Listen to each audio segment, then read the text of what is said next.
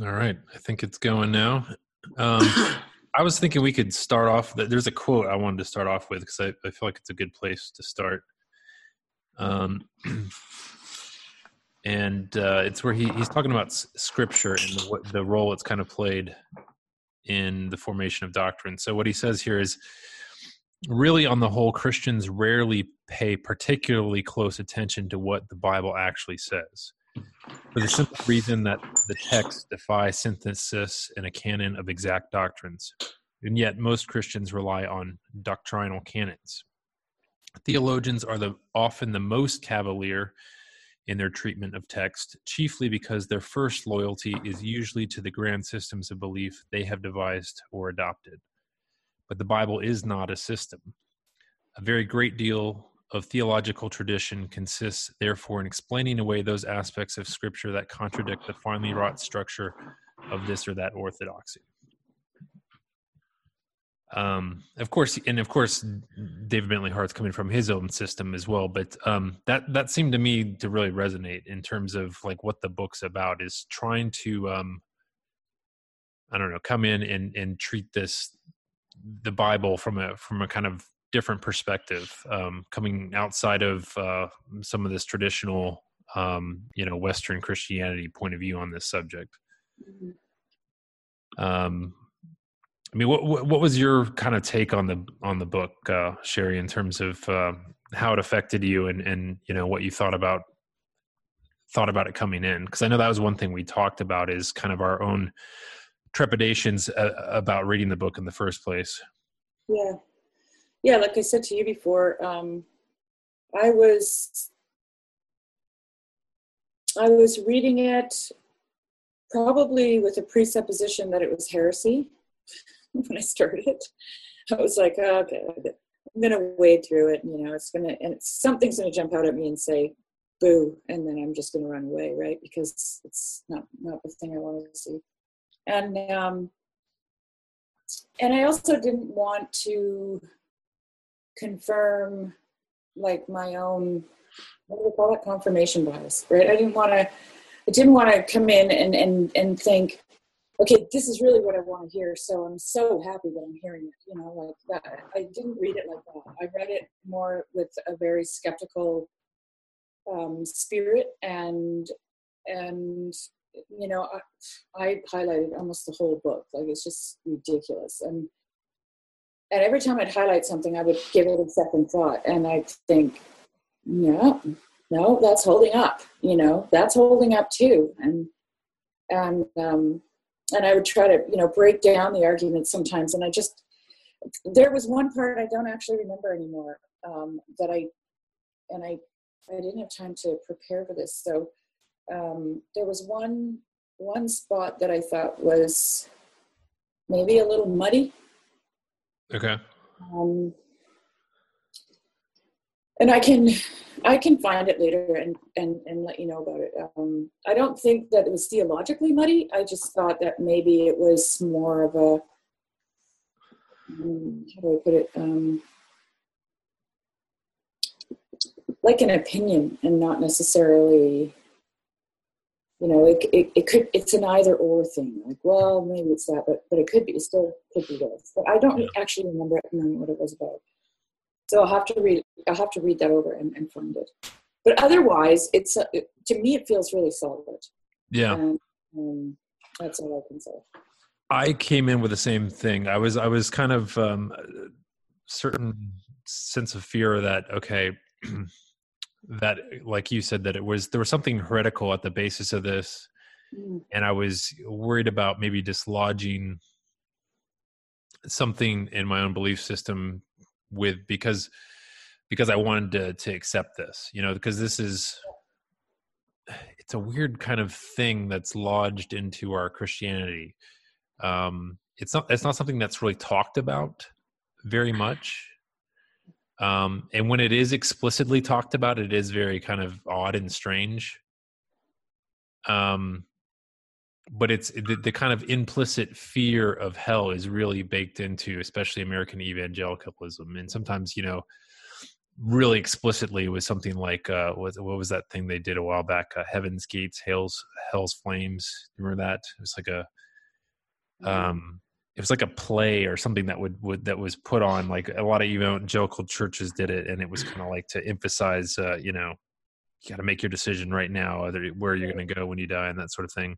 Watch the play, do the altar call.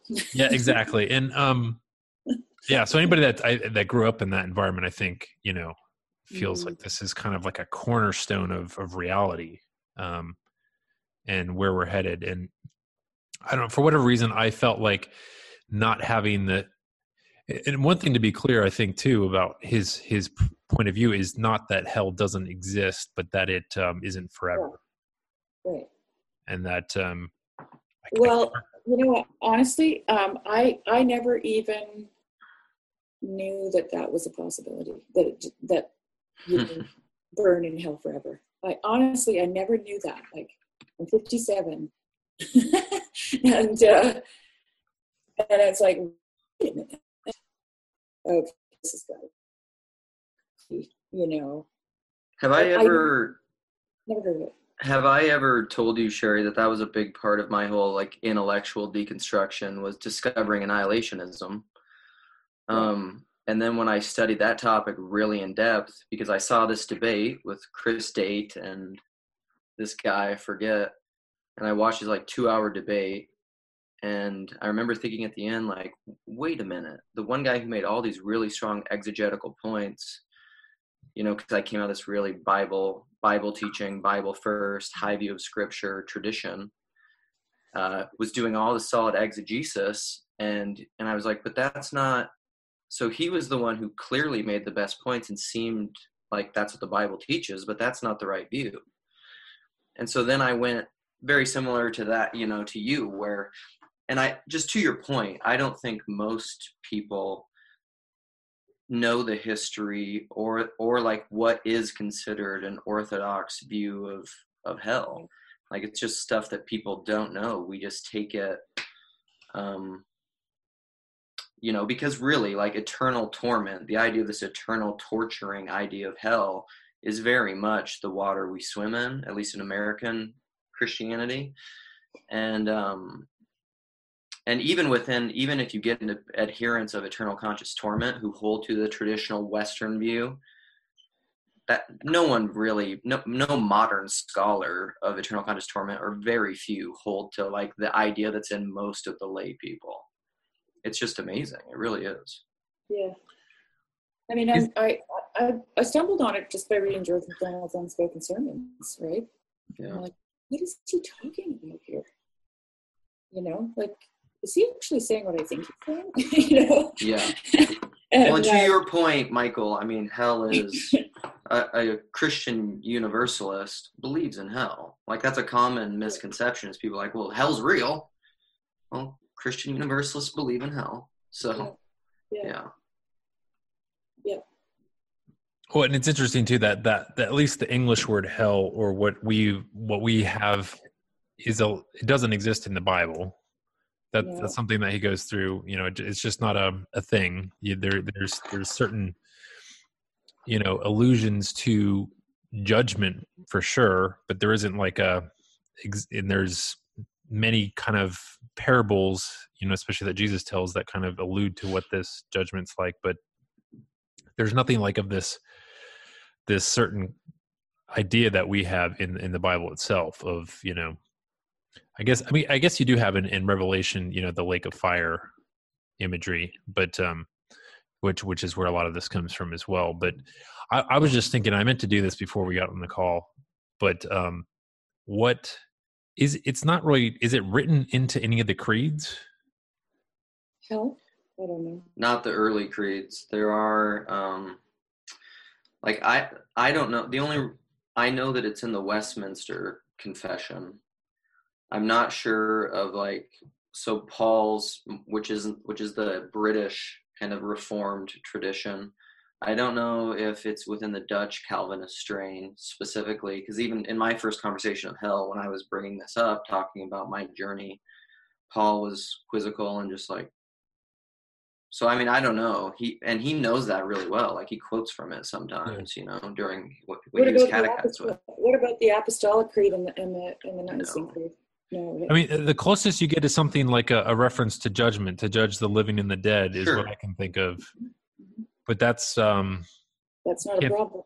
Yeah, I mean, there's no hell stuff. The reason I know this is because, like, they're in my so that one of the churches that I went to after because I essentially was just what you're handed as an American Christian is eternal conscious torment. And then when I became an annihilationist, I went to a church where I let the pastor know this, and it only became an issue because in their statement of faith, this is my whole first conversation with Paul. There was a specific point. They had 13 points that you needed to affirm for membership, because I wanted to become a member, and one of them was specifically about eternal conscious torment. And all these words matter because you can be an annihilationist and you believe in eternality. You believe in eternal punishment.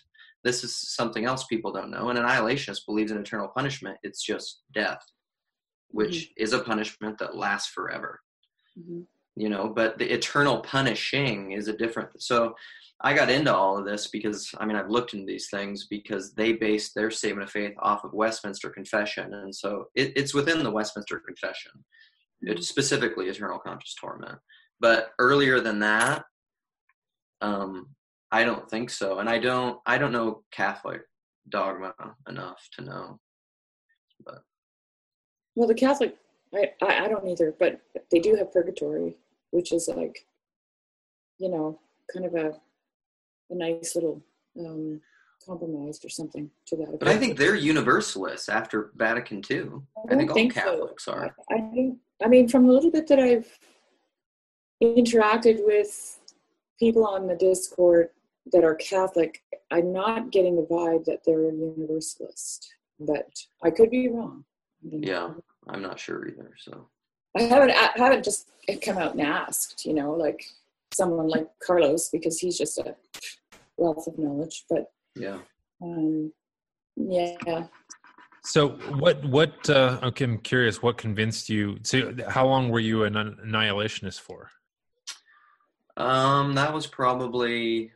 That's when. What year would that have been? It was probably like 2010. No. 2011 maybe, or something like that. So I was probably an annihilationist until I looked into it for probably, it didn't take me long to become an annihilationist. I mean, just because I came out of such an exegetic, I think annihilation, from what I can see now, when I look at scripture, is like exegetically, I think it's the most easily illustrated through scriptural passages. When you do word studies and things. And so I was probably an annihilationist for about 3 years, but then really the truth is, I slowly transitioned from that and part of that's my whole evolution, understanding the Bible and how you approach it and how you understand knowledge. And I went to a Rethinking Hell conference, which is actually where I met Preston Sprinkle in the flesh. And I went to this breakout session because they are an evangelical group, just educating about annihilation essentially and the doctrine of hell.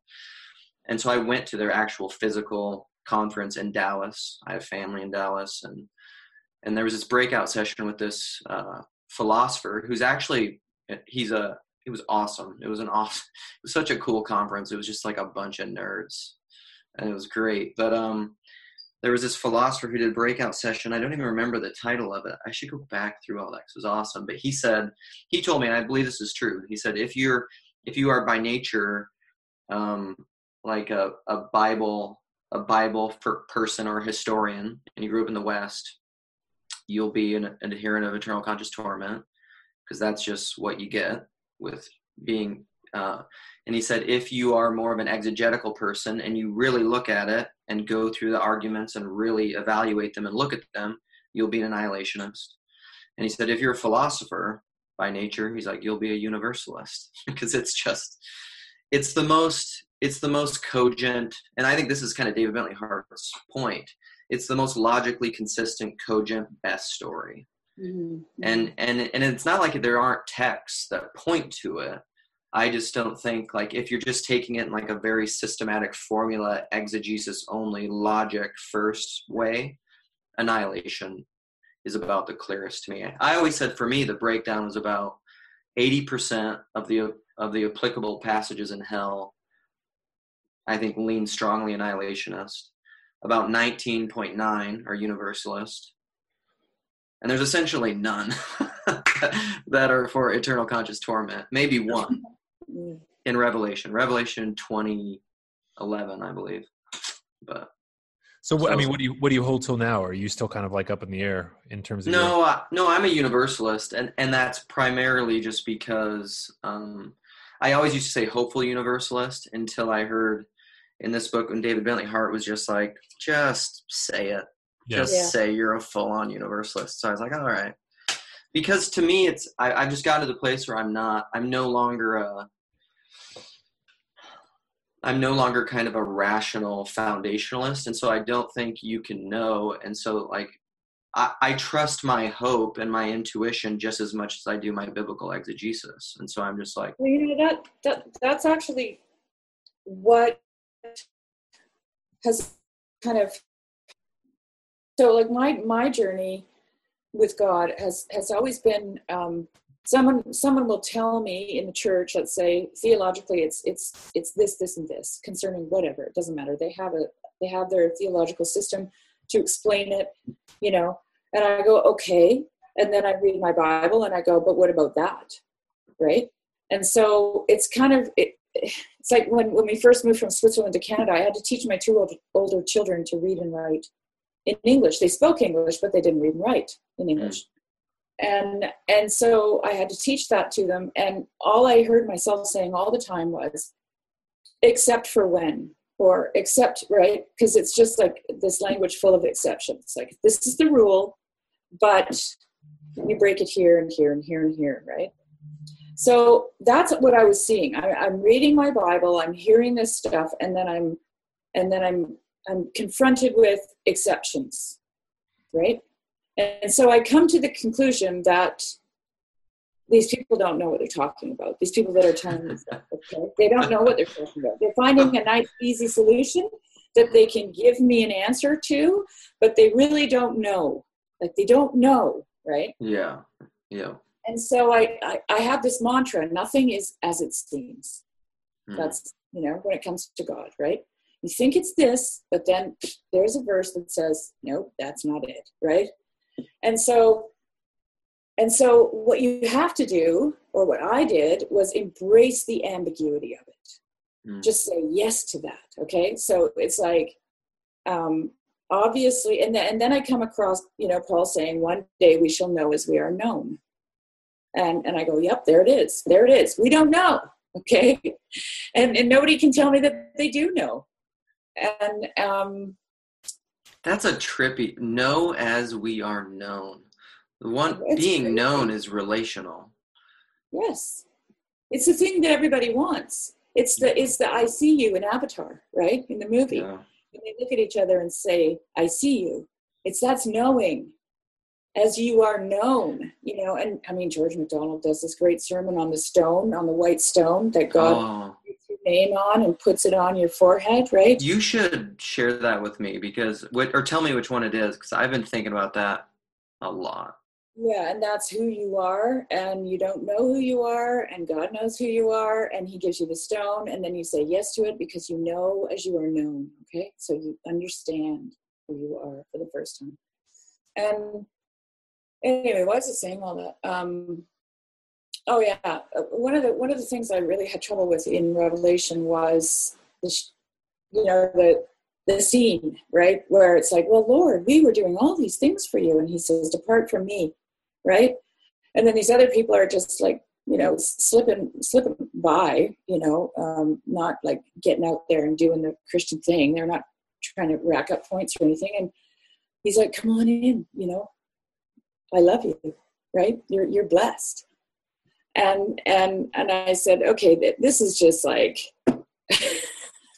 why is this in here? And to me, the only reason it's in there is to say, you don't know shit, right? That's what it's telling me.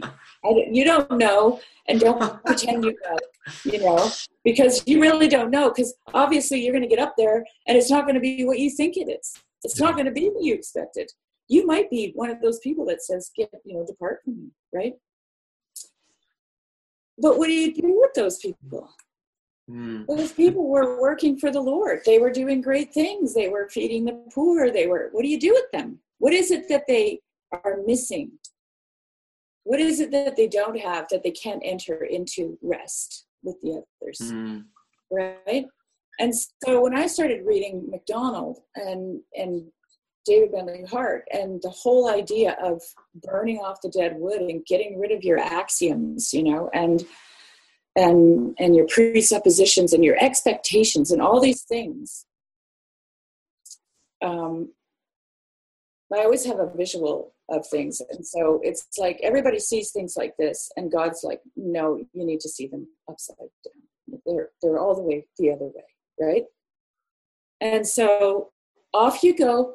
And when you do, then, let's party, right? Let's have a great coming together, because how could you mingle those two groups of people together? How could you bring a group of people together who are just like in awe and accepting and embracing and are okay with the way it is? And then you have this other group of people going, well, wait a minute, that's not what my theology, and according to Bentley Hart, our personhood is not going to be removed from us. Our presuppositions are axioms, right? That the things that we carry with us. So on the basis of all that is what is speaking to me when I'm reading this book and when I'm reading George MacDonald, because to me, universal reconciliation is the only place where all of this. You losing us? Well, you cut out for a while, at least for me. Oh, it's the only place. It's the only place where the story of, depart from me, you workers of iniquity, and enter into my rest, where that story makes sense. Yeah, I agree. I read the book probably 3 or 4 times. And then also that YouTube video that I sent to you, which is kind of a condensed version of it. It's, the paper he wrote that kind of got the whole ball rolling in this direction, which he kind of built on in the book. And I was reading specifically to find things that were, logical flaws or things that I could kind of sink my teeth into as kind of a place to go against it. And I couldn't find it. And I've even looked online to see, what sort of critiques there are of the book that would be interesting. And they're not interesting. It was funny. Like there would be people would accuse him of being emotionally committed, to this point of view. And then, they would attack him for emotional reasons of their own. It was, I don't know. I didn't find anything really compelling in terms of a critique. And one of the big things is just his exegesis of the New Testament. He obviously knows the New Testament very well. And that quote I quoted at the beginning about how, we don't really, especially in the Western Christian tradition, we don't really read the Bible to see what it says. We reread it to kind of reaffirm things that we already believe. We don't come to it to be shaped by it. We come to it to be like, okay, that fits into my system. And so, a lot of those texts, it's not like a few texts. There's a lot of different texts that say, that use the word all in reference to salvation. And even, especially in the book of Ephesians, I've always found it interesting that this idea of redemption isn't limited to humanity. It's the whole cosmos, right? Yeah, that's right. even in John 3:16, when it says God so loved the world, it's the cosmos. It's the whole of created order that is in some sense right now subjugated, and that will be in the future redeemed. Yeah. and he makes some really great points in the book about how you can't throw away some bit of it and still get the same story. It's just, I mean, he does it a number of different ways. There's like 3 or 4 different arguments in the book. There's the scriptural argument. There's, kind of the philosophical idea of what good is. There's even the idea of what is a person. That was the part of it that I found most really personally affecting, was what is a person? And we have in the West this idea of that you can be an individual apart from everything else, everybody else, that's a status that you can have.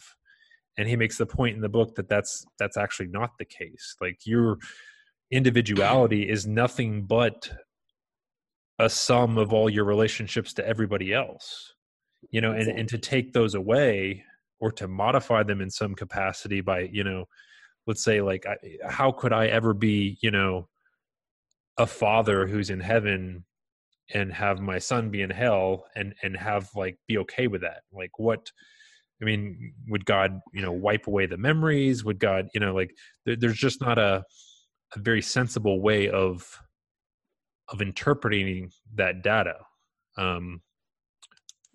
So, sorry, I was go ahead. Wondering, because I haven't read the book, and so I'm curious just to pick your brain about it, because you've obviously read it 4 times. Sherry's read it once. So I have, because the loudest voice in my head that's been formed, my spiritual element is a Calvinist. Yeah. So, which David Bentley Hart definitely, says strong things about in the book. But as you're talking, so, I mean, I've listened to a lot of sermons about biblical texts relating to all from a Calvinist frame. And I mean, there are things that are like, and this is true, but like in English, all doesn't always mean all, so that you can say that depending on the context, you can say, like they all went to the mall or something, and you maybe don't mean every single person. Right. You're maybe just referring to something else. So I don't know if David Bentley Hart addresses things like that, or one of the other questions I had in my mind is that even like John 3:16, which is a great annihilationist passage, because it's, for God so loved the world that whoever believes in him shall not perish, but have eternal life. So there's a couple things. The word perish is in Greek is apollomai, which means to be destroyed, to cease to be, essentially. So does David Bentley Hart, so those 2 things, does he address the all question, but then also does he talk about why is the Bible written in such a way? Because like if you just read, seemingly for me on its face, John 3:16, it seems like some people perish. You know what I mean? Right. Yeah, he doesn't do that. But he does say that. So what I think one of the examples that clearly rings out to me is the one where it says that, I think it's in Romans, where it says, it's in the same sentence that he says, so that likewise, because all died through Adam, all shall be saved in Christ. So that's a case where you would have to change the meaning of all mid-sentence to mean, to be from everybody, meaning all humanity. To keep it in like original sin, total depravity, and then salvation. Right. That's one where, like, to me that really hammered home. Like, because I that's a lot of the critiques I've read online as well of his work, is that, hey, he's not taking into account, all can mean different things. But that's one where, like, okay, you'd have to make a pretty strong argument to say that, what are your reasons for this pivot, for it suddenly having a change of meaning mid-sentence? That's 1 Corinthians 15:22. For just as in Adam all die, so also in the anointed Christ all will be given life. And then there's he does a whole bunch of them, and he's really facetious because he goes, well, if anybody needs a verse, there's this one, or this one, and of course that one, and Yeah, but you get all sorts of weird. I mean, the other thing that makes it so compelling to me is there's just so many weird things you would have to, like, he makes the point that he doesn't think any of the people that claim to believe this actually do. That maybe they will in the torment, you mean? Who believe in the torment? Yeah. He says, I agree with that. I mean, it's very, very hard to argue with that when you look at it just, I mean, on face value. Like, if you really believe that, like, how could you spend any part of your life not trying to rescue people from that? Right. Well, that's a really great example of the huge deficit of an overemphasis on propositional belief is. Like, you say you believe in this hell, you don't act like it. Yeah. Now, I know, and from the Calvinist perspective, you can get yourself off the hook for trying to go around saving everybody by saying, well, God decides anyway, so I don't get to, my actions don't play a role, which is kind of, I don't know. I really don't like that. They would say it's a caricature of Calvinism too, but yeah, it is, but it isn't. It is, but it isn't, because that ultimately leads to that kind of behavior of being indifferent, in a sense, because it's outside of your hands. Like, it's not. Well, there's a good side and a bad side to it, because, like, even Paul, he'll lean on his Calvinism when he talks about, like, why he doesn't have to be so he doesn't have to convince you, right? So that it allows him to be more open to other people and be like, it's not my job I don't have to win this argument to win my evangelical I say viewpoints. Right. It's God that does it. So so there's a positive element there, but there's a negative side as well. But yeah, I mean, the other thing is, he made, like, okay, so let's say there's some age of consent where if you reach this age and you die before or afterwards, like, you go to heaven or hell, versus if he says, like, how could you ever have kids Well, if there's a chance that they might not go to heaven, like they could, like, it's almost irresponsible. Yes, and I remember that conversation that Luke and I had there a while ago. I was saying that everything becomes, then they start making up rules, like up to the age of whatever, and you'd have to be pro-abortion, because you'd have to, like, that you're guaranteeing at least that they go to heaven. How dare you? Right. Yeah. Well, what I don't like is the arbitrary rule making, because it's like, really, like, you're going to go there, like, you're just going to make up some age limit to who goes to heaven and who goes to hell.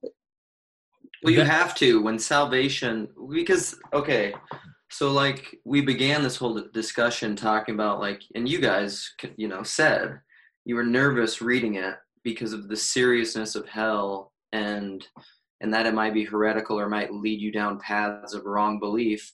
But what I was hearing while you were saying that is embedded underneath that is the fear that, like, if I believe wrong things, I go to hell. But that is all caged within a framework of age of consent is the same thing.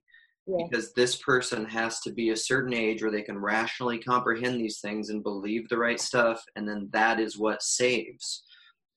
That's not what salvation is. No. That's basically my big project, is to argue against that whole thing. Mm-hmm. But yeah, I think one of, and I have heard this through podcasts, that the strongest case for universalism, you're never gonna, someone who's a biblical foundationalist and who's really keen on proof texting and who's fitting everything within systematic categories, you're never going to convince them through exegesis anyhow. No. And so I think the philosophical consistency of the whole thing as a narrative, yes, and as a story, and as a system, that, because that's what I've heard through podcasts, is that's what he says, is that universalism is the only thing that, like, fits together completely without inconsistencies. Yeah. And I one of the things that to me comes out of it too is I feel like if you believe in heaven and hell in this kind of story, you believe in winners and losers, and you always are going to be motivated to be the winner, even if that being a winner in this new domain has some different characteristics, right? Because Jesus said that the greatest shall be the servant of all. So like now I can reinterpret my life so that I'm the servant, and anybody I see not being a servant, I can now say they're the ones going to hell. It's like you start to frame the world in all these weird ways of dichotomies as long as you believe in winners and losers. But if you actually see that everybody is important to the divine plan, that is of inestimable, valuable person, then you can actually act in the way that Jesus prescribes, which is to liberally sow your life into every opportunity, because it's all part of what you'll be united to in the end. Like it's well, you become, at least for me, reading this and understanding it the way I think the way I think it's supposed to be understood is that you are part of a brotherhood, that this is a family, that we are all connected, right? And I mean, I personally always thought that what God started in the garden was the project. The project was to be a family, right? To be together with Him forever. And the idea of being, the God-man, or being absorbed in, the human and the divine becoming melded together, to enjoy communion with each other. That's always been my thought on it. It's always been the end game for me. Like that's how I've thought of it. And I was listening one time. This is just an anecdotal thing, but I was listening to a CBC radio show about some Muslim man in India, and he was translating the Quran, because the Quran is written in Arabic, and they have to read it in Arabic, I believe, right? Mm-hmm. Or they can't read it in their own languages. And so some people have,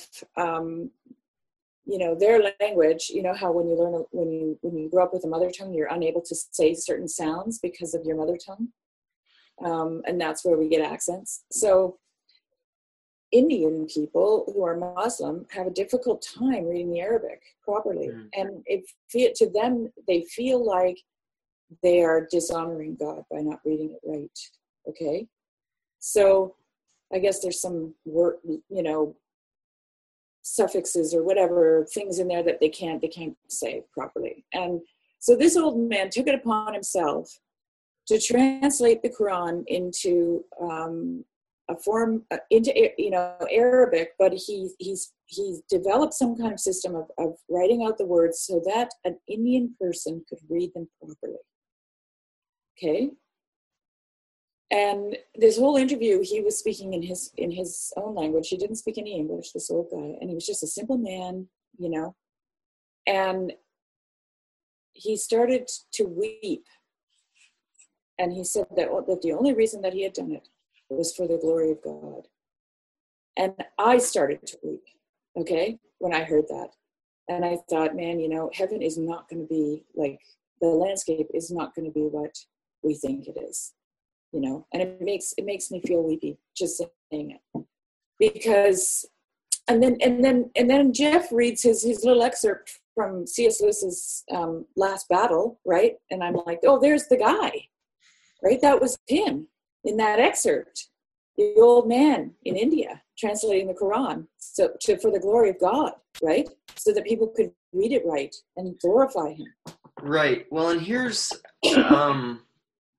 and I don't want to sound like super like kumbaya here, okay? Like I hope it's not coming across like that. No, I don't think so. What I was going to just add to that is I don't think, and at least for me, and I mean maybe you could tell me if I'm deluded, but I don't think you need to make a choice between believing right things and believing true things, and and then also being in Christ. Because I think you can have the good Muslim, the good Buddhist, the good translator of the Quran, Emeth in the last battle. You can have all that be in Christ, but it doesn't mean, I think one of the other kind of built-in water we swim in assumptions that we have is like all of the intellectual mental frameworks and categories have to be right. They have to be precise and figured out before you die, because that's what it's all based on again, right? If we study hell and it's the wrong thing and it's heretical, we might go to hell. It's all about having all the ideas figured out on this side of death. And I don't think what's interesting, huh? What does that say though about God? You know, like about. Well, but the thing is I don't even think that's taught. That's not even taught biblically. I don't think. Like, what I would challenge someone is like, prove that to me scripturally. I don't think you can. And like, even, you know, someone like Esther, who, and she said this publicly, who, you know, her and I probably view things, a lot of stuff differently. We're pretty close in a lot of ways too, but Esther has said this, that she doesn't believe that, I think Esther is open to, at least, or believes in like post-death conversion. And so like we don't know how all that works, you know? And so I, as a Christian Universalist, do I believe in the final analysis at the end, every knee will bow, every tongue will confess, every knee will bow that Jesus Christ is Lord to the glory of God the Father? Absolutely. I believe that absolutely. Do I think that everyone who dies here that isn't acknowledging Christ verbally, because this is, and then people will proof text you, like, unless you confess with your mouth and believe in your heart that Jesus Christ, we can go into the exegesis and talk about what confess means biblically in the Greek. It doesn't mean what you think it means as like a modern category. So, I mean, it's just, I want to put that out there, that I don't think being a universalist, and because I think people view universalism as wishy-washy. It doesn't matter what you do. It doesn't matter what you believe. And people think that about me because I downplay propositions all the time, and there's a reason I do. But in the end, I believe everyone's going to have the right propositions. If you're a Calvinist, you could be wishy-washy, right? About your axioms. You could be. What was the second thing you said? I don't know. Something about not following through, like just, you know, doing whatever you want, right? Well, I think people think that, like, it doesn't matter what you do if universalism is true. I mean, those things can apply to the other side of the coin, though, is what I'm saying. Like, just because universalism encompasses everyone, it's just not a free pass, right? So, yeah. I think it matters more what you do. I think so too, actually. I agree. Because the reason being that there is no remainder that gets swept under the rug. You can't pass the buck to Jesus through substitutionary atonement. No, and also like the every interaction you have with every other person matters, because it's a part of the divine unity in the end. You can't make the thing like, okay, well, this bad stuff over here happened because they were bad people, and you get justified in the end because they go to hell. And you're like, well, yeah, that's yeah, I'm right, they're wrong. There's this kind of playing out in our heads, like where we all the hard things that Jesus asks us to do, we kind of can provide the world in such a way that we never have to do them with real people. Yeah. And I've actually been examining my own heart and thinking, okay, what is the dead wood here? Okay, like, how can I skip the purifying process, so to speak, right? Like, what do I need to change? Like, I'm actually more self-reflective now than I was ever in my life, right? And to be honest, from my own personal, there's certain sin issues and things in my life that, and this isn't like this, I'm not universalizing my experience either, but to your point, that was the same thing for me. Yeah. As a Calvinist, there were sin issues in my life that essentially felt like I could get away with, because in the end, it didn't really matter what I did. It only mattered that I was judged righteous in Christ by what he lived and acted out 2,000 years ago. It didn't matter, like Christ in me now and what I did didn't matter. And I mean, I know they have frames to say like sanctification matters and you'll be living into your justification. I mean, I get it. Calvinist, you don't have to tell me the theology. Like, I know it. Mm-hmm. But it's almost more now. It's a very Jordan Peterson-esque. I was listening to Michael, your conversation with Karen recently, which was wonderful, brilliant, highly suggest it. But the Jordan Peterson thing of like the ripples of all the fact that your actions have this rippling effect that goes out and is interconnected with everything and affects everything is such a, and it's not like a it's kind of a yoke. My yoke is easy and my burden is light. It's a yoke. It's serious. You're taking your cross up the hill, but I think when you do it when you realize that it's all connected to the good, so it's good for me, it's good for my family, it's good for my neighbors. When it's connected intimately with goodness and beauty all together, but everything matters infinitely, it's not a debilitating weight. It's just sobriety. It's just like, you can't get away with this. No one gets away with anything. Yeah, I feel like the various theological frames, whether it's Calvinism, whatever you call it, there's always a math problem you're trying to solve where, again, you get assigned to the winner category. You're right. trying to use your intellect to kind of get ahead of the game and predict where it's going. Manipulating God and like his, like, if I believe the right things, then I'm okay. And then it all becomes, it essentially all becomes a game, which isn't, back to what we were talking about earlier, is that God, and this is why the whole crucifixion and resurrection really was an inversion of the world. I mean, this is what I think Paul is talking about in the first few chapters of 1 Corinthians. It's fundamentally opposed to the wisdom of the world. And if you think you have it figured out, God is constantly turning the tables. I mean, and Jesus in all his parables is turning the tables. Like, you think you're invited, or Paul's in the book of Romans, he's saying like, don't hope on Abraham that you're a Jew. Yeah. You can, he grafted them in, you can be grafted out. Like, don't count on your formulas. Yes, exactly. You can't, God is not mocked. You reap what you sow. Yeah, you do. And in universalism, you do actually reap what you sow. And it's not, and this is, and I'm people, so then I hear like people are going to be going off on works righteousness. There is no such thing. It's panentheism. It's Christ in me. It's God in me. There isn't such a thing as doing a good thing apart from Christ. Well, that's why acting as if has any substance, right? That's why it resonates with people, because people ultimately know that, like Jesus said, it's not what goes into a man that defiles him, it's what comes out of him, right? It's embodiment. If that's what you believe, then that's what moves out of you. That's the thing that you do. That's what you talk about. That's how you think. That's belief as, act as if. This is why Jordan Peterson matters. That's right. That thing is why I think he's so important. Exactly. Yeah. And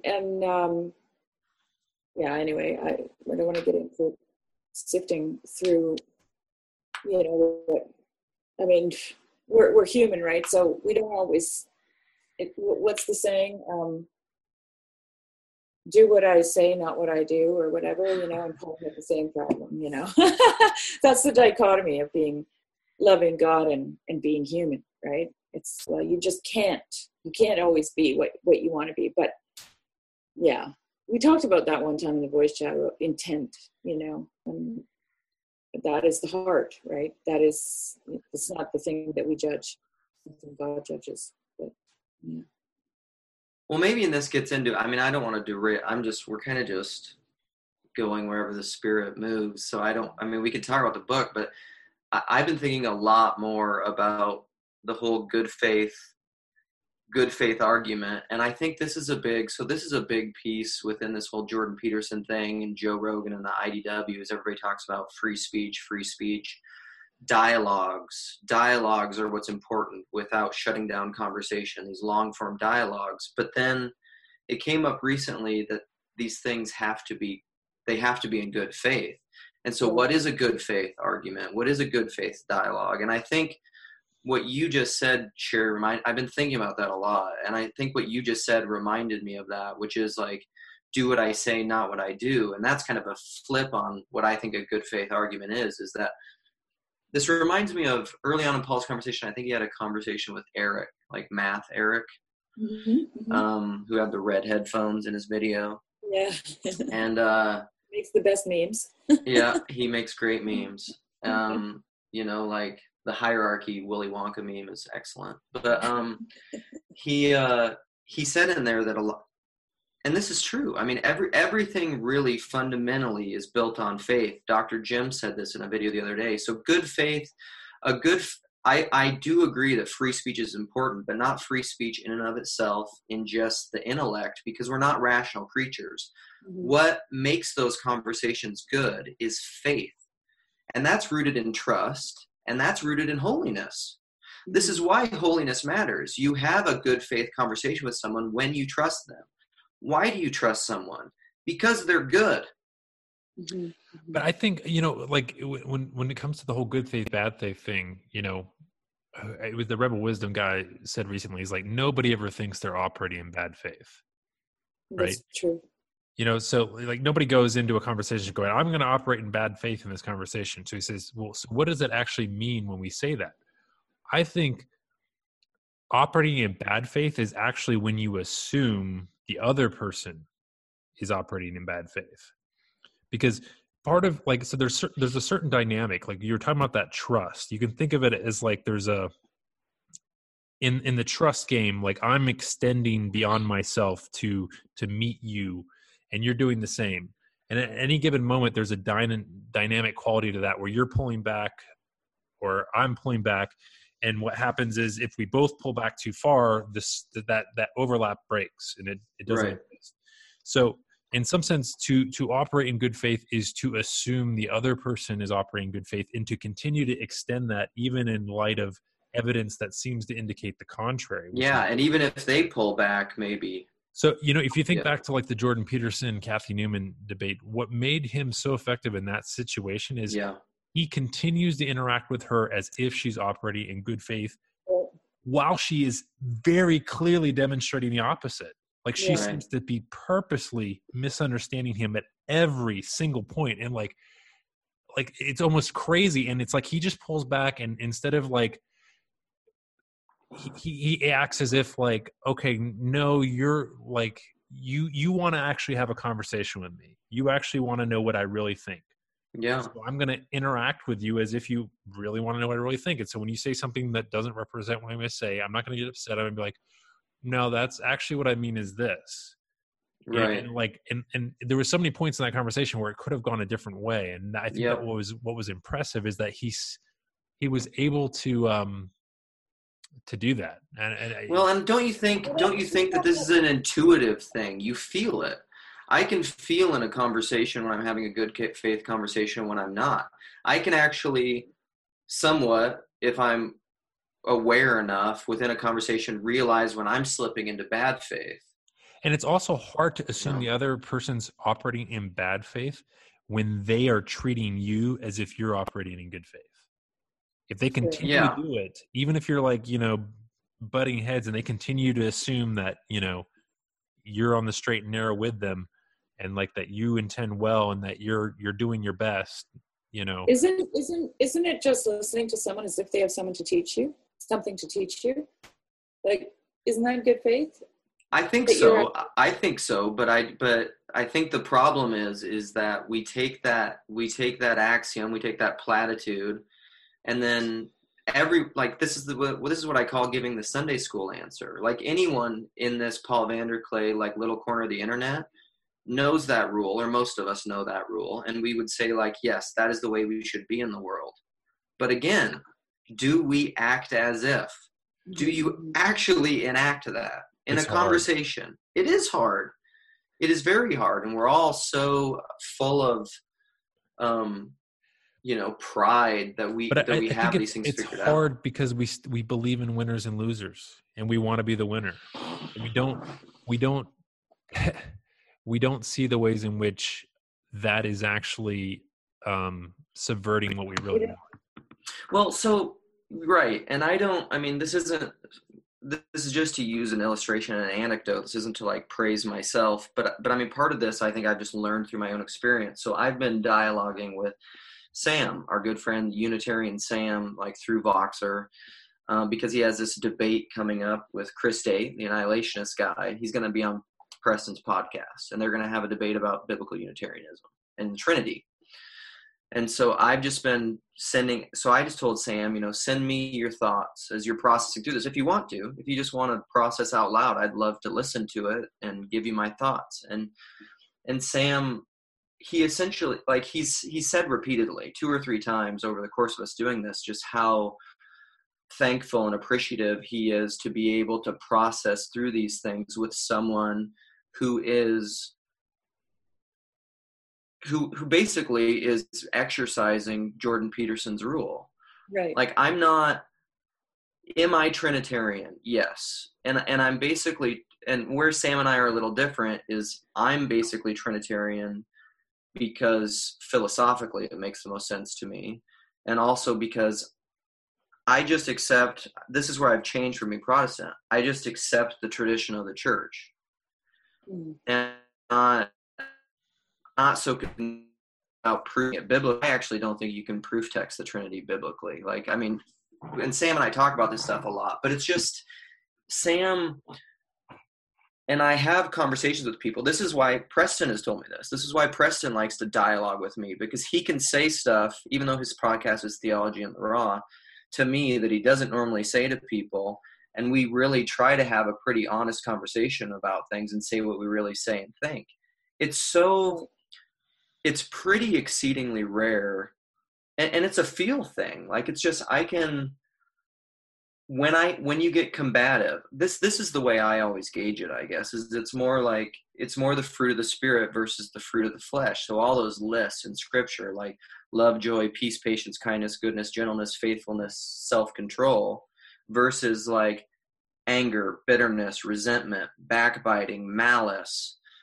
In a conversation, if I start feeling these, like if I'm bearing the fruit of the Spirit in a conversation and I'm feeling love and it's flowing and it's good, I'm not even aware of it usually. But like if I'm having a conversation where like I'm starting to get angry and I'm starting to get combative and I'm wanting to score points and win points, we're doing that thing where you're pulling back from, it's tree of life, spirit of nature versus spirit of grace.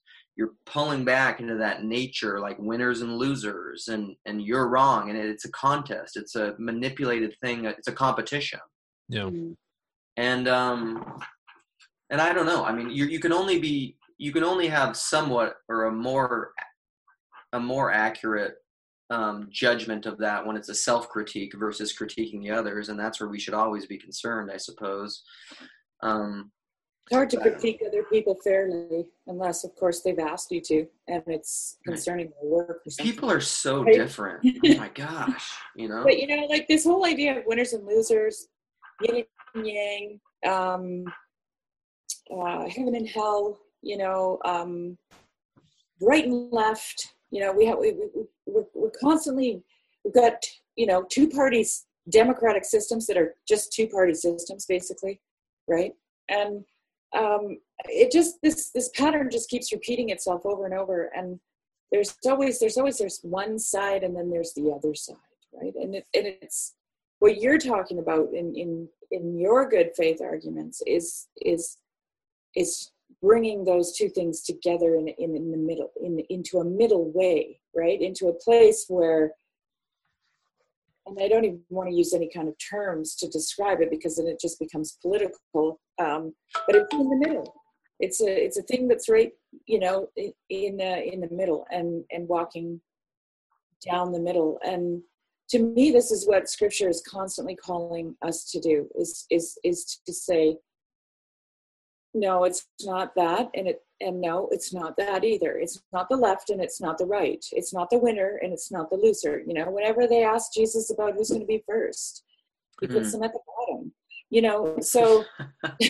Well, I think it's too. The thing is, we're also called to say and hold on to what we believe, to be honest with how we actually see things. Because you all of us, you know, we're on the same page with this to some extent, but we all still have this kind of unique perspective.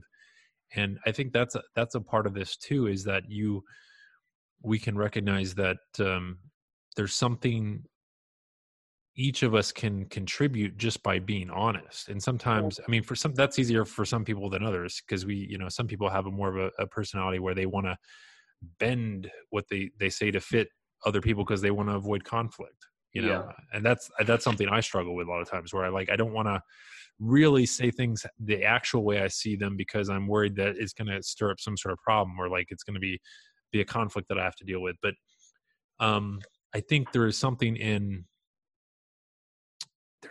that relationship to the truth and bringing it into articulation that we all can benefit from, if we assume the other person is operating in good faith, and kind of extending that hope and that trust to somebody, even when it seems like I think this guy's actually just trying to score points. Do you think? You know, for me too, it's always been like, well, if I have really strong convictions about something and I want to say it to somebody, or I'm asked, mostly I do if I'm asked. I always tell the truth, actually, if I'm asked. But it's like, I don't have anything to lose, okay? If I don't tell the truth, if I don't tell them what I think when they ask, then I have everything to lose, because I'm not being honest with myself. Like, that's got to be the worst possible scenario, right? You're lying to yourself. What are you doing? You're trying to make somebody happy? What's the point? I think lying to yourself, you're lying to God. Right.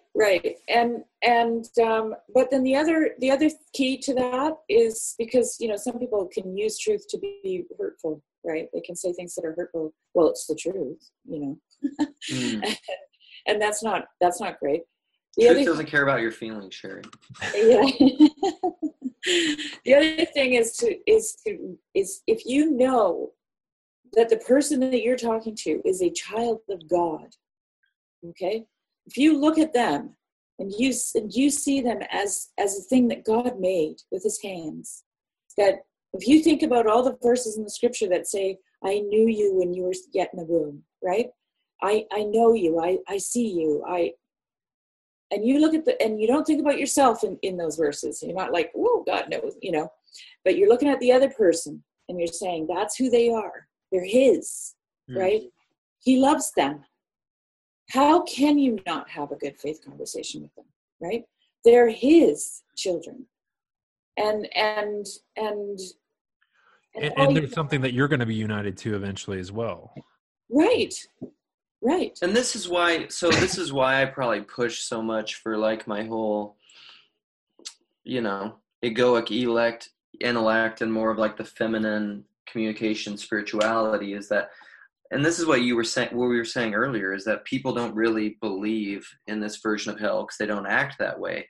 I would also say, kind of on the flip side of their coin, that outside of our egoic intellect that wants to win, that wants to have winners and losers, that wants to judge, I think we all have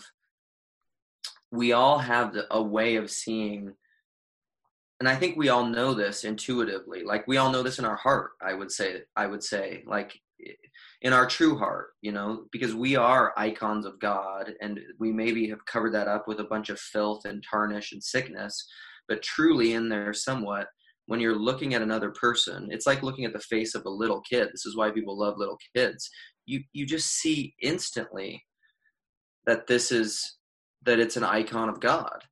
I mean, you see through to that depth that it's a beautiful child of God. And if we could get I think we need to exercise our nous to get to that place more and more so. Like, I don't know if you guys remember, it was on some late night talk show during the last presidential election, when it gets so heated and everybody's just like, either like, yay, Trump, make America great again, or yay, Hillary, first woman president, and she's not Trump.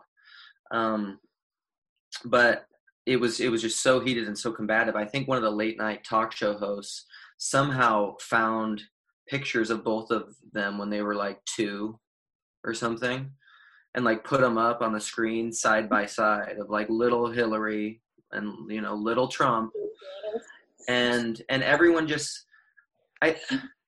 what I think we forget, and you get older and you start, like, this is what happens, like the egoic intellect takes over, and we forget everything is a model, and we start thinking our model is the reality, and we forget that child is still there.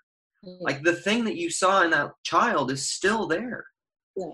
That's what the icon of God is. And if and I think if we all saw the world that way, every conversation would be a good faith conversation. Like, this is, so Michael, when you were talking to Karen, I don't know, I commented on all this stuff. I was just commenting as I listened through to it. So there's just like a stream of consciousness commentary from me. But you were describing the experience of sometimes when you're just staring at someone, and it isn't a conversation, like say your dad or something, and all of a sudden something happens where like all your models just go away, and it's like you see them in a way you've never seen them before. It's just like you see them newly. Mm-hmm. And you were describing that, and instantly when you were saying it, I have that same experience. I know exactly what you're talking about. And to me, that's what, like, that is the experience of what iconic vision is. Like, when you see whoever you see, you actually stop, you see them as an icon. You stop seeing all the outside appearances, and you see through it. And that is the kind of vision that I'm essentially trying to purport, or say that, like, that's how we should view the world in every conversation, rather than the egoic intellect. Like, those are the two conflicting things, I think. And then you do, I mean, then you follow Christ. Like, you go in grace, you keep going in further unto death. Well, see, that's what Jesus did, right? He had nothing to lose. Yes. He loved everyone. Yes. He saw them as children of God. That's exactly what his life was. And he acted as if. He didn't just say it. Right. Paul says, you can kill my body, but you can't kill my soul, So, well, I mean, Paul said, I was going to say this earlier, when you were talking about winners and losers, Paul says in Romans 9 is where it is that I wish I was accursed. I wish I was damned by God for the sake of my brethren. Yeah, you're willing. You're that willing. I mean, That's what George MacDonald calls loving for the sake of loving. That's when the child sitting in the father's lap turns the father's face to the other children to kiss. Yeah. Right? And I love that, right? It's so beautiful. And that's exactly, yeah. I have this ongoing battle with my son who is like, it's because we both love to argue, right? and it's all good. It's like really good, actually. But we differ on some, political levels, so that's been a bit of a challenge for me. And I've had to say at some point, okay, you know what? Let's schedule a conversation for tonight. We're going to have this conversation tonight after dinner until it's over. I'm going to listen to you. You're going to listen to me. And then we're going to go to bed. And then we're going to get up in the morning and we're not having this conversation ever again. Okay? Because you're only here for another 2.5 weeks. And I don't want to do this the whole time you're here. So let's just do it. Let's get it done. And then we'll go have some fun. And then he gets to listen to my point of view and I listen to his. And it was, it was great because I had to listen. I didn't want to hear what he had to say. Honestly, I didn't. It was like blah, blah, blah, right? But I listened. And the same for him. He listened to me and he didn't want to hear anything I had to say. But we gave each other the floor. And then I often say to people, you know, in places where you're not going to agree, well, then we just agree to disagree, and it's okay. And you know what I find? Some people can't handle that. They don't want to go there. They don't want to say, oh, let's agree to disagree. No, you have to be on my team, right? It's the winners and losers thing again. Well, don't you think to some extent, like kind of what I was, even in that situation, if we have a good faith kind of iconic vision of the other one, like say with your son, that, or you could think of it just broadly politically, like pick an issue. Like I'll pick a really extreme one, like abortion. I think you can, I mean, this is maybe too extreme for people to get my point, but that's pretty extreme. I think, like, right. But I think you have to get to the point. You really have to, unless you fundamentally believe the world is winners and losers and good people and bad people, which if you're at all familiar with Solzhenitsyn and this conversation and totalitarianism, you should know that's a bad idea. But you have to come to the place where you say, like, even with your son, what we both want the good for people. We both want the good for each other. People on both sides of an issue, immigration, both want, like, it's not like people who are against immigration, I mean, there's probably there's extremes in every side, but are just like hate immigrants. Mm-hmm. No, they love people. And so for somehow, fundamentally, somehow they love people, and I think the best way to love people is to have this issue. And so, like, even with your son, I think if you can come into the conversation like, okay, yes, all models are false, all ideas, all propositions never reach into that transcendent infinite category that Jordan Peterson's talking about, where the finite doesn't exist, that infinite thing that's transcendent of time. Propositions can't ever get there. And so forget your propositions, forget your identities. Like, what are you saying? Can I see through iconically to your heart that wants the good? Yeah. And what is that? And how can I attach that some way and like get through just like the superficial labels, right? Like the thing that's underneath those. Yeah, which is a hard thing to do. Yeah, and I think some of the thing is we neglect to understand the power of language, and how we're always, in some sense, always speaking prophetically, because you know, in the propositional frame of mind, again, it's always about this kind of this eternal now. It's like this weird dead thing that's like we try and freeze frame it where.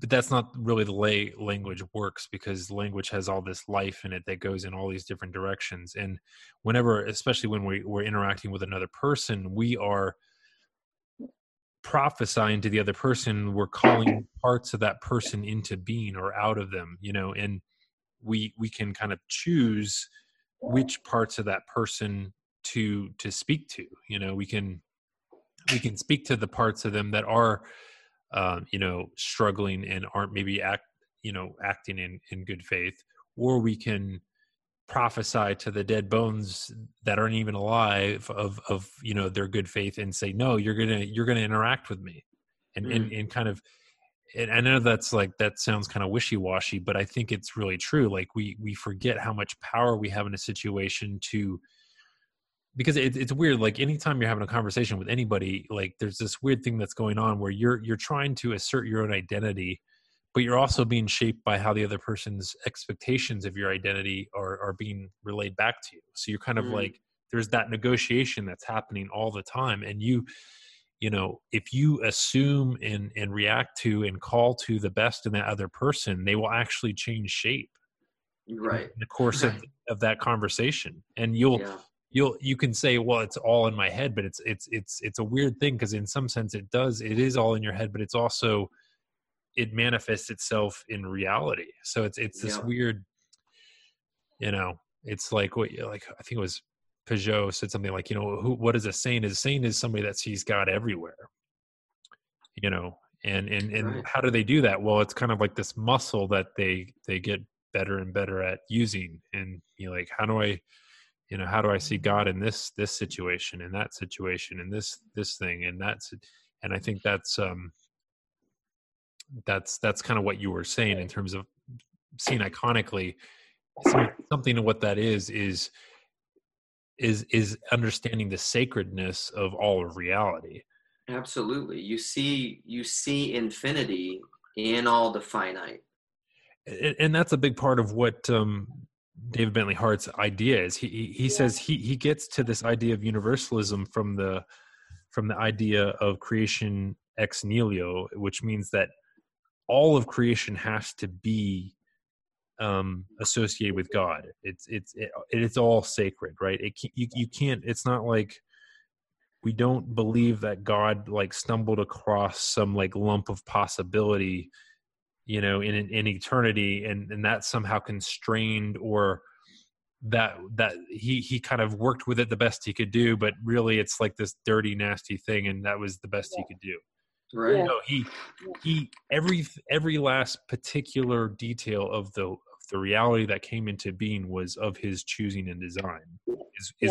Is what the Christian belief is, and so you have, and by definition, then it all has to be sacred, and so it all has to have things that link back to him, and through which any detail, whether it's like some quirky scientific fact, it all has links back into who God is. Yeah, that's why he can say that all creation reveals the glory of God, or also all creation moans and waits. Yeah. For, right? All of it, not just us, not just the humans. Yeah. Everything. I'm wondering, Everything. how other people. Obviously, we're all fairly convinced in some degree. I'm kind of still in a middle space where like I feel convinced, but I also want to remain open-minded. But I'm curious, what I would like to hear an argument, somebody like Paul or something like that, really go like, okay, I'm going to really take this on and try and give this some intellectual firepower from the other side. And I'm curious what that would look like, and I don't know. I'd like to hear it, because I feel like I don't understand this position. But wouldn't it have to be on the same, like, to make it fair, it would have to be a philosophical argument, like Luke was talking about. Like this book is it's a philosophical argument for universalism, in a sense, right? It's bringing all these things together and making them stick. A good bit of it's philosophy, but some of it's just scriptural. But yeah, I would. Yeah, but oh gosh, that's like opening a can of worms if you want to talk about the scriptures, because yeah, it's true. Well, because you're always coming at, you're always there. I mean, this is the postmodern critique, right? Is that people don't acknowledge consciousness in that, and so there's always an interpreter. Like there aren't just like objective facts and like these objective reasoners here. There's always a conscious interpreter of these facts that is laying things out in a story, which gets into the whole systematizing thing, which is like, and I can hear the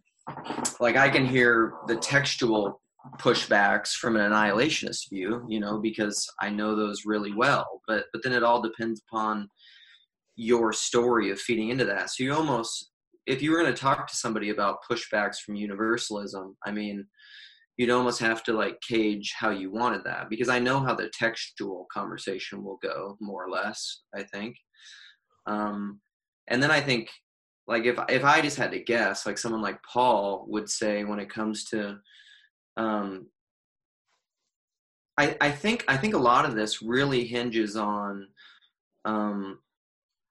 so what you were saying earlier, panentheism and even some form of deism, because if you really see all of creation as this creation ex nihilo, where God is really has to be intimately connected and speaking everything into existence all the time. We don't believe God just spoke and then this thing had its own self-sustaining existence apart from his continual speaking. Yeah. That's not correct Christian doctrine. And so he's everything. I mean, this is why I love the book Notes from the Tilt-A-Whirl. Like that's one of the main points of the whole book is like all of this is words. Yeah. This is words. Yeah. Like everything is words. This is hard, but it feels hard. It's hard words. You know, everything is fundamentally words, but they're the words of God that are happening all the time. In him we live and move and have our being. And I think if you lose that, you fall into deism and dualities. And that's where I think the winners and losers, the heaven and the hell, you fundamentally miss the. And this is why I've always thought this conversation really comes down to fundamental assumptions about monism and dualism. And I think Christian monism is the true answer. Like ultimately that everything is rooted and founded in God and God is all in all. Like I don't think there's something, I mean, I think there are distinctions between God and creation, but this is why I'm a panentheist. Like it's an energy essence distinction. That's the frame that I have for it. Because otherwise you have some kind of separate, otherwise you're a deist. I just don't see any other way around it. Yeah, and I think a lot of modern Western Christianity is fundamentally deist in its assumptions about, you know, this kind of icky world that is so far away from God and is, you know, Jesus is the life raft that, you know, we escape from all of this being burned up in the end. And it's kind of a good riddance kind of thing.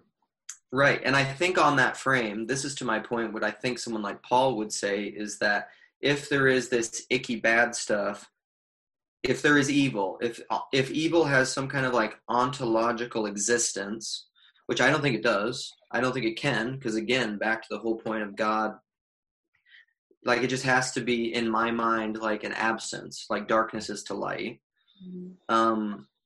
You know, like even in Isaiah, I could proof text that, like, I am God, I am he who creates chaos. Like the word for evil in the Bible, in the Old Testament, it's like, I, God, create this. Mm-hmm. How do you deal with that, proof texter? You know, like, I don't think you can. So I think in this deistic, dualistic mindset, you have to say there's evil. God has to wipe out evil or else he's not good. But then, like, this is why David Bentley Hart says, like, these aren't philosophically cogent. They don't work. There's inconsistencies. Then what is evil? Yeah. I mean, you can't deal with all these pieces. You have but I don't know. That's what I think he would say, but I don't think it's consistent. Yeah. He does talk about it. He does talk about the finitude of evil in this book. Okay. Do you remember Mr. reading it 4 times? The finitude. Well, yeah. What specifically about the finitude of evil?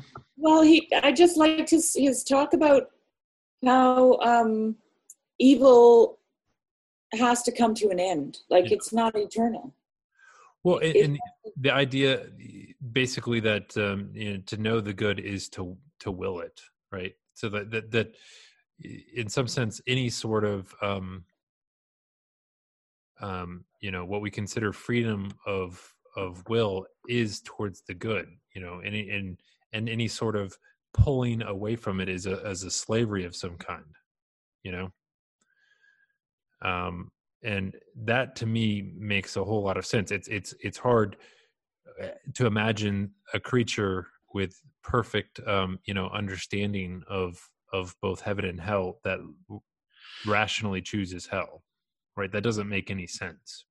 Yeah. You know, I don't see an argument. Well, like you said, you choose what's good for you, right? Even if it might not be good for someone else. Ultimately, you're choosing the good. Am I understanding that correctly? But it's you know, it's a short-sightedness, right? It's still a lack of something that causes you to, because ultimately, you know, what is good for you is to be found in God. I mean, it's kind of like. But you're moving there incrementally through your choices. Yeah. Well, the question is, you know, is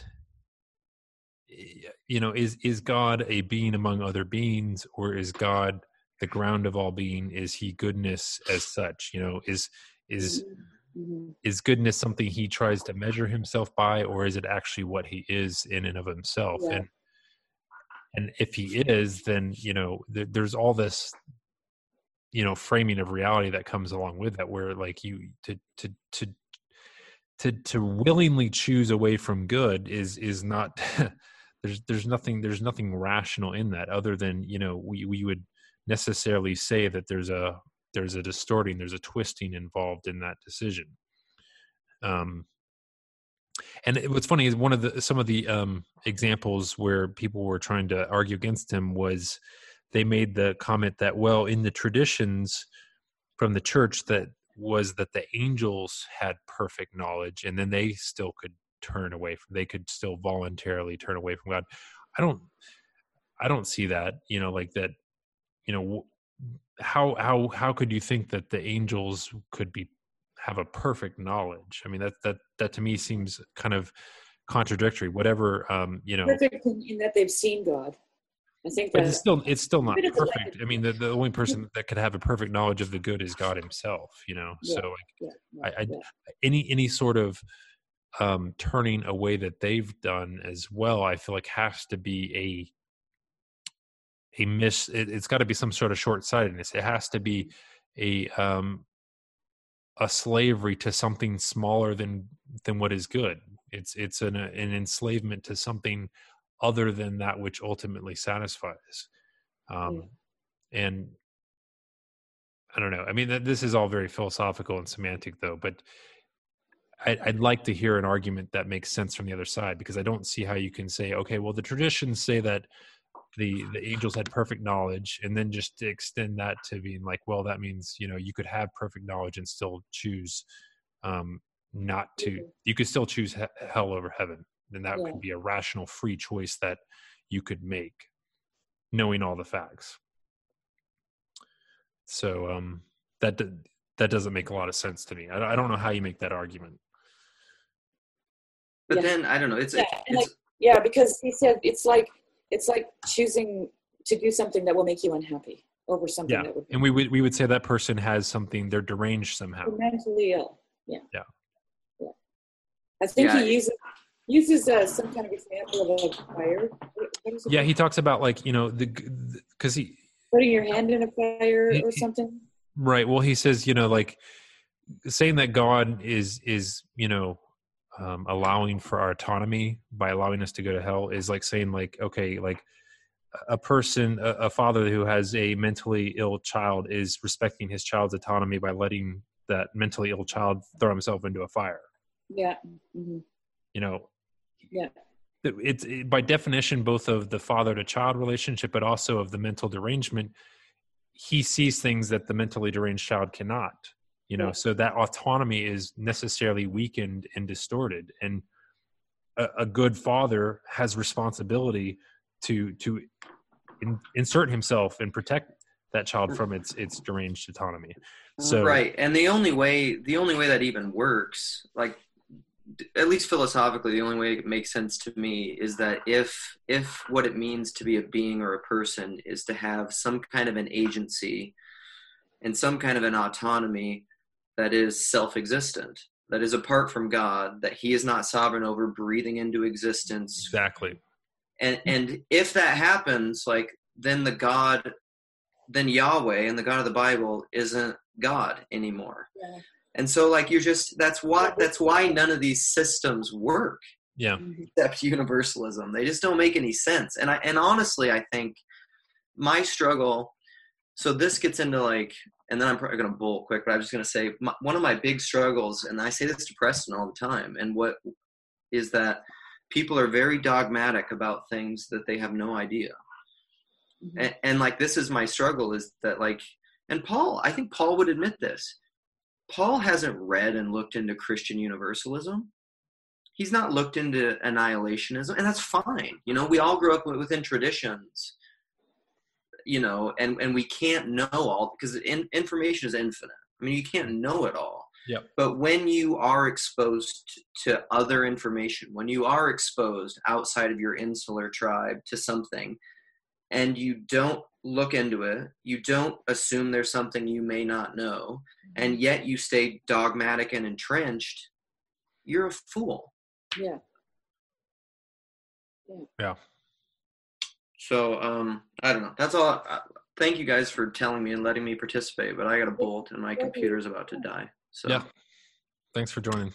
But yeah, I want to listen to the rest of it. So, love you guys. Bye. Bye. So any other ground you want to cover before we? Oh, well, we talked about a lot of stuff, not necessarily all of the book, but mostly about, in a sense, it feels like we were talking about why people have such difficulty with changing their axioms, right? Yeah. That's mostly what we were talking about. Because I don't know about you, but I think so. We've been changing our axioms, in a sense, right? We're in that process, and what I can say about that actually is that you do have a sense of freedom when that happens. It's like it's like somebody broke the chains, right? It's like you were just in this place because, like Luke was talking about, it's your tradition, or this is what you always believed, or you never heard of the other thing before, like me, and all of a sudden you're not adhering to that. You're not doing that anymore, or yeah. So do you feel like you've had a complete transformational shift? Or you still like you're still like in a middle space? For myself, I feel a little bit like I'm in the middle of space. Yeah, I am too. Like I find the arguments very convincing. I still want to hear other sides of it. I think I haven't necessarily got rid of all that trepidation that Luke was referring to, of like this sense of like, I got to get it right or else I'm going to fall into a big pit, which is going to lead me all the way down to hell. So there's certainly some of that, but it's also, I want to have, be able to have a compassion towards other people's points of view and still maintain a dialogue with them. Yep. And there is something about David Bentley Hart's book that is kind of feels a little simplistic or kind of too neat and tight. For him even, right? Yeah.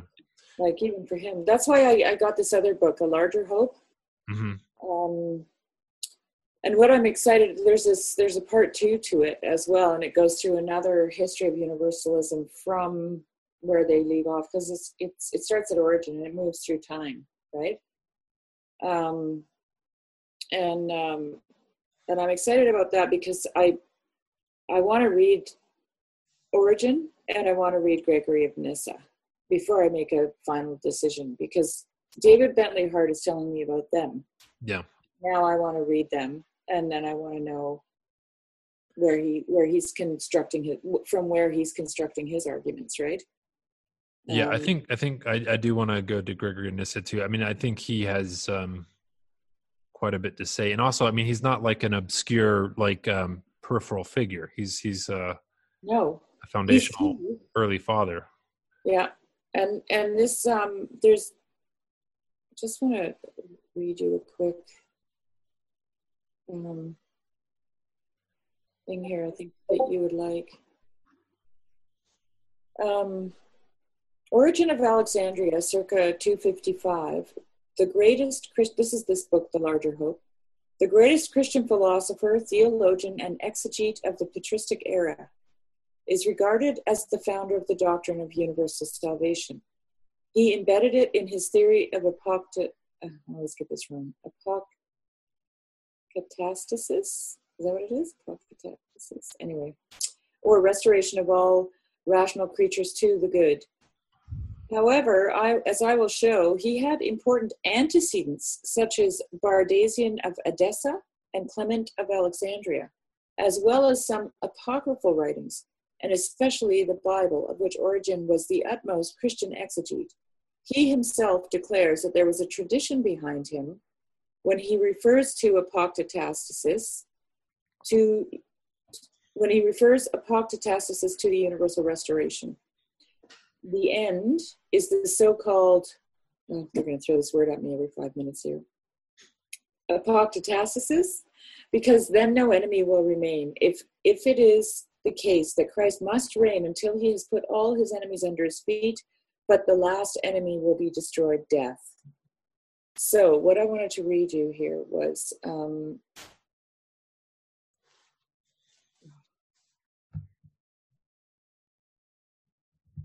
so some people have said to me that it's just Platonic, this whole idea of universal salvation, right?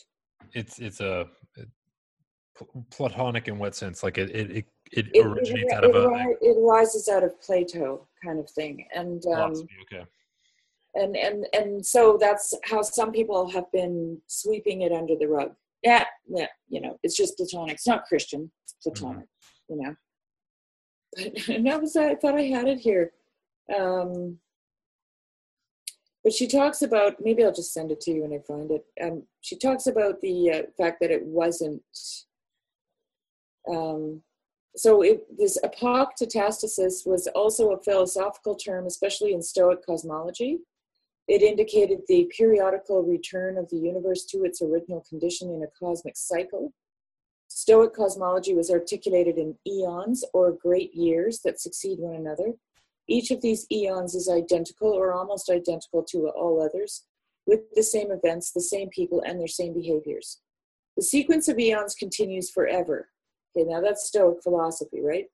The end of an eon is determined by conflagration, in which everything is resolved into fire, aether, logos, pneuma, that coincides with the supreme divinity, Zeus, Jupiter, and the latter each time it initiates a new expansion into a cosmos. So that's all Stoic. But Origen knew about that, but he explicitly criticized the Stoic conception of apokatastasis. It destroyed human free will by maintaining that everything that has is true again and again and again. And by positing an infinity of the sequence of eons, it did not imply an end or telos to which all history points, and which for Origen is universal salvation. So anyway, I just wanted to, I'm just getting into that book, and it's kind of interesting because so far the only thing I've bumped up against is that it's Platonic, and so I don't have to listen to it because it's not Christian. Yeah. Obviously, Origen is going to address that. So I find that interesting. Yeah. Yeah. Well, I hope that other people in Paul's community will read it, and I hope Paul takes it up himself. And I just feel like there's the arguments should be addressed or like at least engaged with. Yes. In a larger communal scope. Yeah. Awesome. Good. Well, yeah, I guess let me know if you have any other thoughts, and we can pull this up again. But I feel like there's a lot more to say. I just don't know where to go at the moment. I feel like I was kind of thinking that maybe we should pull up, a chunk out of one of his meditations. Yeah. That would be good, because there's a lot of complexity, and if we went through the meditations one by one, that would be interesting, I think, and useful for people. I'd like to dig in a little bit more to this whole personhood thing to understand it better for myself. So, but yeah, let's try doing that. Okay. Well, we'll just keep in touch over it. Okay. Sounds like a plan. All right. Well, it's been great. Thank you. Yeah. Thanks for the time, and I'll send you this link, and we can decide if we want to share it or not. Oh, you know what? Just go ahead if you want to. It's fine with me. Yeah. Alrighty. Okay. Take care. You too. Bye.